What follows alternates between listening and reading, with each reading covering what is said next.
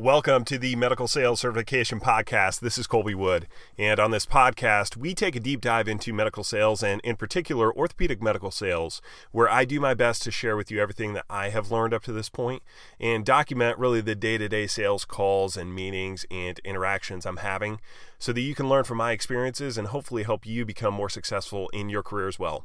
So without any further ado, please enjoy today's podcast.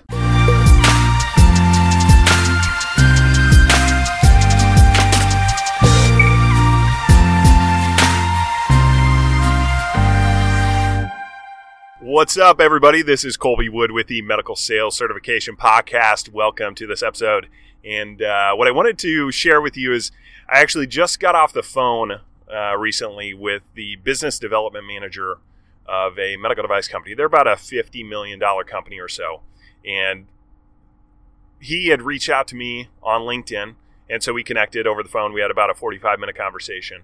And it was about different ways that we could partner together. There's things that they're trying to do expansionary throughout the United States. There are some things that we have in place that we'd be able to do and help them with as well.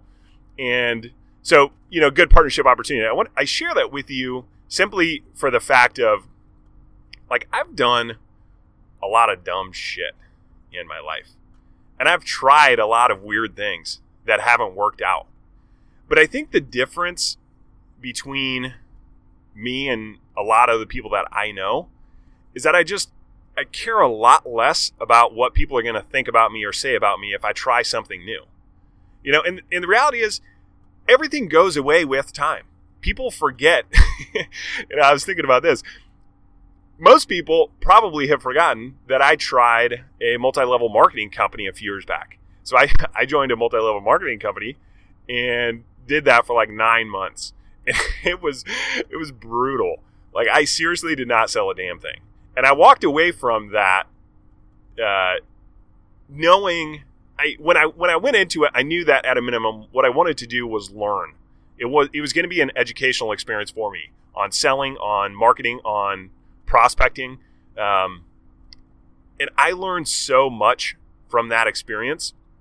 I think the biggest thing that I could share with you that I learned from that is congruency in marketing and selling. The product that I was selling, it was a healthcare or a health supplement and food supplementation company. And they had good products, right? It was healthy products for people that wanted to be fit, lose weight, work out, etc. The problem is that was so far off of kind of my beaten path, so far off of what people knew me for and knew me as, that when my day-to-day job is I'm a medical device rep, and then my side job is I'm selling supplements, and I clearly don't look like somebody that should be selling supplements. There's a problem with congruency there. It's incongruent that I would be doing something like that, and it feels inauthentic on the end user. And that's one of the biggest experiences or biggest things that I learned from that experience is how you have to be congruent in your marketing and in your branding and in what you're selling with who you are as a person. People pick up on that very quickly if you're being inauthentic with them. And so, anyway, I kind of digress on that, but I tell you that simply because I just got off the phone with a guy that's the business development manager of a $50 million company. And if you would have told me 8 years ago when I was getting out of college, 7 years ago, whenever it was, getting out of college, that I'd have been having that conversation, or if you'd have told me that 15 years ago when I was growing up, you'd have been you would have blown my mind. That was not a thing that I could have done. It just wasn't even in the scope. I wasn't even thinking about it. It wasn't even in the scope of my mindset. And so I share those examples with you.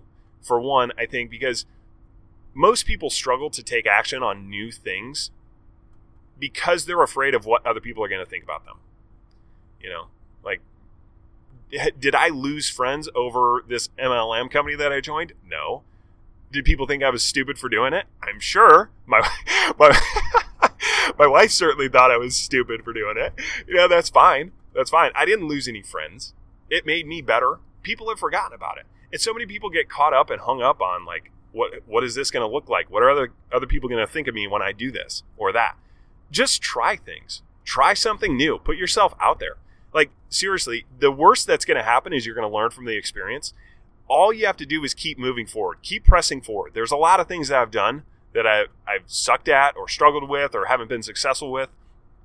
But the one thing that I've continued to do is press on in medical device sales, to make myself better each and every day, to learn to try to fill in the gaps in my knowledge. Like, okay, once I learned anatomy and procedures and products, then I learned selling. How do I cold call? How do I follow up with the customer? How do I handle objections? How do I close deals? How do you sell at a high level in the healthcare field? Do I understand kind of big picture what our customers are thinking about from healthcare dynamics and reimbursement? Then, it just progresses into, do I understand financials? Do I understand EBITDA? Can I talk at a high level on understanding M&A? There's so many layers that you can continually add on with, and it's all new things. But it's, I think the only thing that's different about me that I've certainly seen in friends and family members is I just don't really care that much about what other people think of me. Like, failing for me is like, cool, I'll just try something else, and that's it. I am not, let me give you, this podcast is a perfect example. I started this podcast like a week and a half ago. Like, I didn't start a podcast because I'm high on my own supply. Like, I don't think I'm some great guy. I don't think I'm super smart or my shit doesn't stink. I started a podcast because I think there's value in my experience that I can share with somebody else. And it gives me a way to communicate that, and probably the better way to communicate that to reps or people that want to be reps. Like, we drive a lot in our job. So a lot of people that I know listen to podcasts. It's like, well, why not do a freaking podcast? And maybe I'll do 20, 30, 40, 50 episodes and nobody listens to it, right? That could be. And then I'll stop and I'll do something different. But I'm not going to allow the fear of failing at that, or somebody saying like, why the hell are you doing a podcast? Why would anybody listen to you? Like, cool. Yeah, I don't know why they would, but I'm here to share my experience and share with you what has worked and what hasn't worked. And if you get value from it, cool. If not, cool. That's just, I implore you to move past the fear of trying new things and them not working out. I know from personal experience, friends and family members that have wanted to do things or try things, and they get handcuffed by the fear of failure or the fear of what other people are going to think about them. And I'm telling you, it frees you up, and it's so freeing mentally and physically to try new things and not be afraid of failing at it. And if you do that, I'm telling you, there is success that's on the other side of pushing through the fear, pushing through things that you think you're thinking the worst thing in the world is going to happen. It's not. You're actually going to get stronger. You're going to get better. And then you're going to have people reaching out to you that run $50 million companies. Like, I say that like totally not arrogant at all.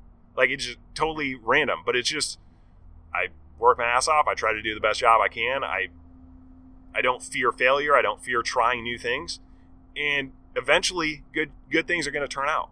Good opportunities are going to present themselves, and then you capitalize on it when they come. So I hope that this is helpful for you guys. I hope just try something new.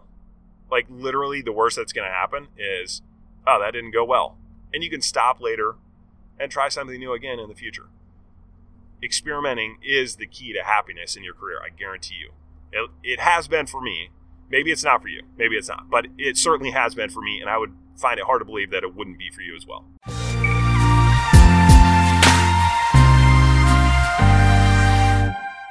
Thank you for listening to this episode of the Medical Sales Certification Podcast. And as you know, we give all of our content and training away for free, so it would really mean a lot to me if you could subscribe to this podcast and leave us a review. And if you thought that this episode in particular was helpful, consider sending it to somebody you know who you think could benefit as well. Thanks again, and we will see you on the next episode. Bye.